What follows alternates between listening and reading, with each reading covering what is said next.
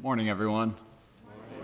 It's good to see you. Good to be worshiping with you this morning at WPC as we celebrate the second Sunday of Advent.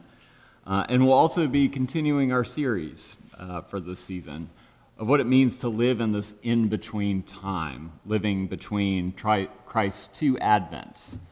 Christ coming in history and that we await his birth in a manger in Bethlehem, but also Christ coming in glory, Christ's return.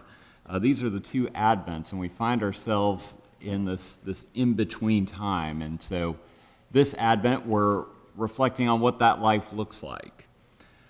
And as we do so, there's no complete Advent journey without first meeting John the Baptist, Jesus' forerunner, the one who goes out to the wilderness to prepare the way for the Lord, a prophecy we heard in our first lesson from Malachi. So our second lesson, we meet John the Baptist, at least in Luke's telling of the gospel. We meet John out in the wilderness and proclaiming his gospel of repentance and preparing the way. So friends, I invite you to listen with open hearts and minds as we encounter God's word together from the third chapter of Luke's gospel, beginning with the very first verse. In the 15th year of the reign of Emperor Tiberius, when Pontius Pilate was governor of Judea and Herod was ruler of Galilee, and his brother Philip, ruler of the region of Iturea and Trachonitis, and Lysanias, ruler of Abilene, during the high priesthood of Annas and Caiaphas, the word of God came to John, son of Zechariah, in the wilderness. He went into all the region around the Jordan, proclaiming a baptism of repentance for the forgiveness of sins. As it is written in the book of the words of the prophet Isaiah, the voice of one crying out in the wilderness, "Prepare the way of the Lord, make his path straight. Every valley shall be filled, every mountain and hill shall be made low, and the crooked shall be made straight, and the rough ways made smooth. And all flesh shall see the salvation of God." This is the word of the Lord. Thanks be to God. Can anyone count how many times you were asked as a child what you wanted to be when you grew up? It's always fun to hear what kids have to say about what they want to do when they grow up. And I know our preschool, when they have graduation, when they introduce each graduate, that's one of the things they share about them is what that child said they wanted to be when they grow up. And the most popular answers usually include policemen, firefighters, princesses, athletes, teachers, Ghostbusters, holding out for that one. But in the Midwest where I grew up, there's another career choice that usually made the cut, and it did for me at least: Zamboni driver. For you Southerners out there that are wondering what on earth a Zamboni is actually a brand, kind of like Kleenex. Its proper name is an ice resurfacer, but everyone simply calls them Zambonis.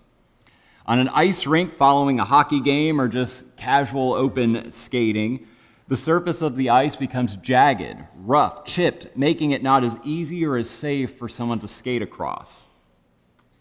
This is where the Zamboni comes in. The machine lays down a layer of clean water to freeze, forming new, smooth ice. The result's a clean, clear, smooth surface that allows for skaters to move faster and safer across it. The drivers of these monstrous ice machines were just as cool, if not even cooler, than the hockey players that skated on the ice themselves, because without them, the game couldn't go on. The Zamboni driver, in other words, prepared the way. Today we meet the Bible's most notorious preparer of the way, John the Baptist. The second and third Sundays of Advent every year end up with some kind of encounter with John the Baptist. We'd all prefer to get to the good story of baby Jesus in the manger, but for Luke, we have to get to know John the Baptist. And in all the Gospels, we have to meet John the Baptist before we can meet Jesus. John's prophecy is a reprise of his forebearers. especially Isaiah and Elijah and Malachi, who we heard today. In fact, some wondered if John was the second coming of the great prophet Elijah. John borrows the prophecy of Elijah and others to tell them that God is about to fulfill this promise that's from the very beginning. In light of this promise God will soon fulfill, John's message is short and simple. It's the very one that his father Zechariah proclaims at his birth. The Lord has come. Prepare the way. The image here is of a host preparing their home for a special guest.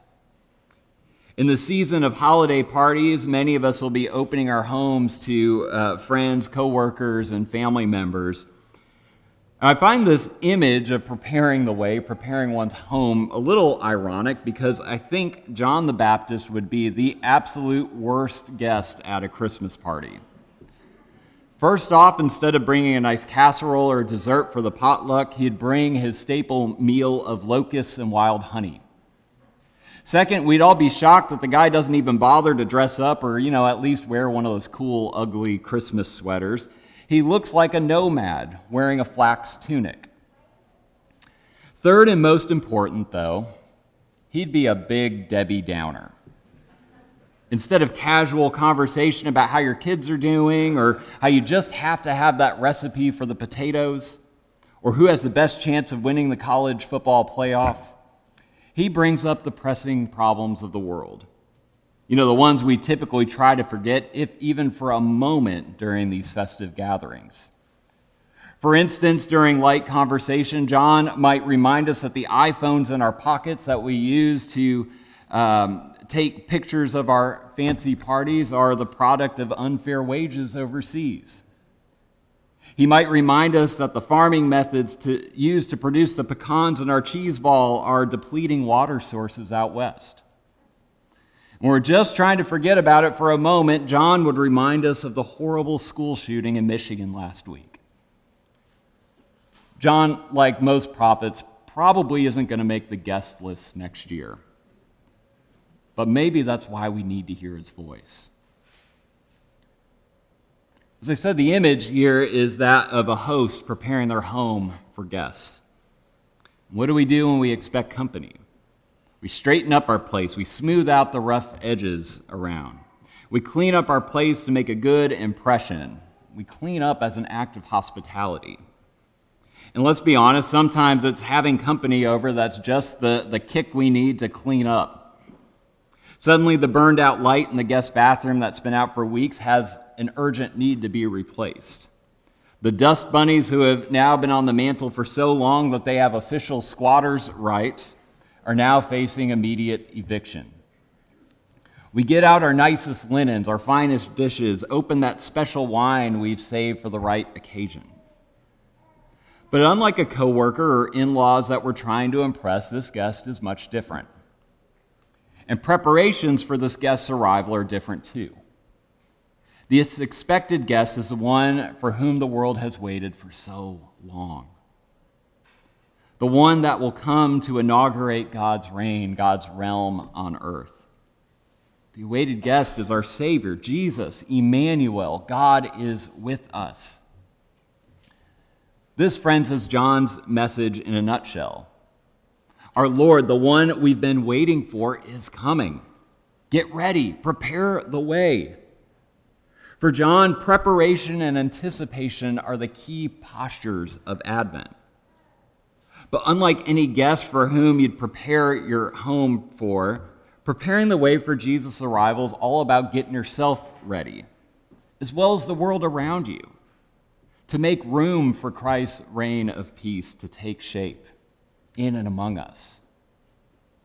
As much as we want to jump ahead to the Christmas story, each year we need to be confronted by John the Baptist out in the wilderness on our way to Bethlehem. John reminds us that the imminent arrival of God in Christ isn't all fun and games. Preparation is in order. Preparation of oneself, which the gospel sums up as repentance, or more importantly, turning oneself away from the things that separate us from God, that we might point ourselves and move fully towards God, that we might be more watchful, more hopeful for God's reign to show up and take hold in our midst. To prepare the way, friends, is to repent and follow. John's appearance along our Advent journey is meant to trouble us.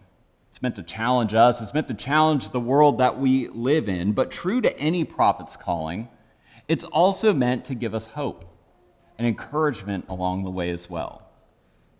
The Advent theme for today is peace. This morning, we lit the candle of peace along with hope from last week. John tells people to get ready, to repent, to follow, to prepare the way. This isn't simply a guilt trip, though. It's an inauguration speech for the Messiah whose reign will bring a peace unlike any we've seen before. Friends, it might be 2,000 plus years later, but the hope, the urgency of John's claims are the very same. It's a message we need to hear. Following yet another horrific school shooting last week, we remember that this is just the most recent reminder of this urgent need for peace in our broken and hurting world. Our role as travelers on this journey to the manger in Bethlehem is to prepare the way, ourselves and the world around us, for Christ's reign of peace to come. In the midst of repeated violence and hatred, in the midst of darkness and death in our world, our role is to be like John, to be that voice crying out in the wilderness.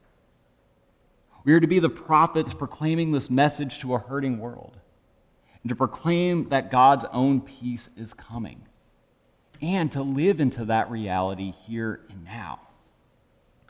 Friends, the best place where we can be reminded of what this peace looks like is when we gather at this table, as we will do as a congregation in a little bit. Because it's here at this table that the risen Christ joins us and invites us to a meal. We're fed and nourished that we might go out and be ambassadors of God's peace in this world. Friends, may we go and prepare ourselves for this feast, that we might embody God's hope and peace into a world that so desperately needs it. Amen.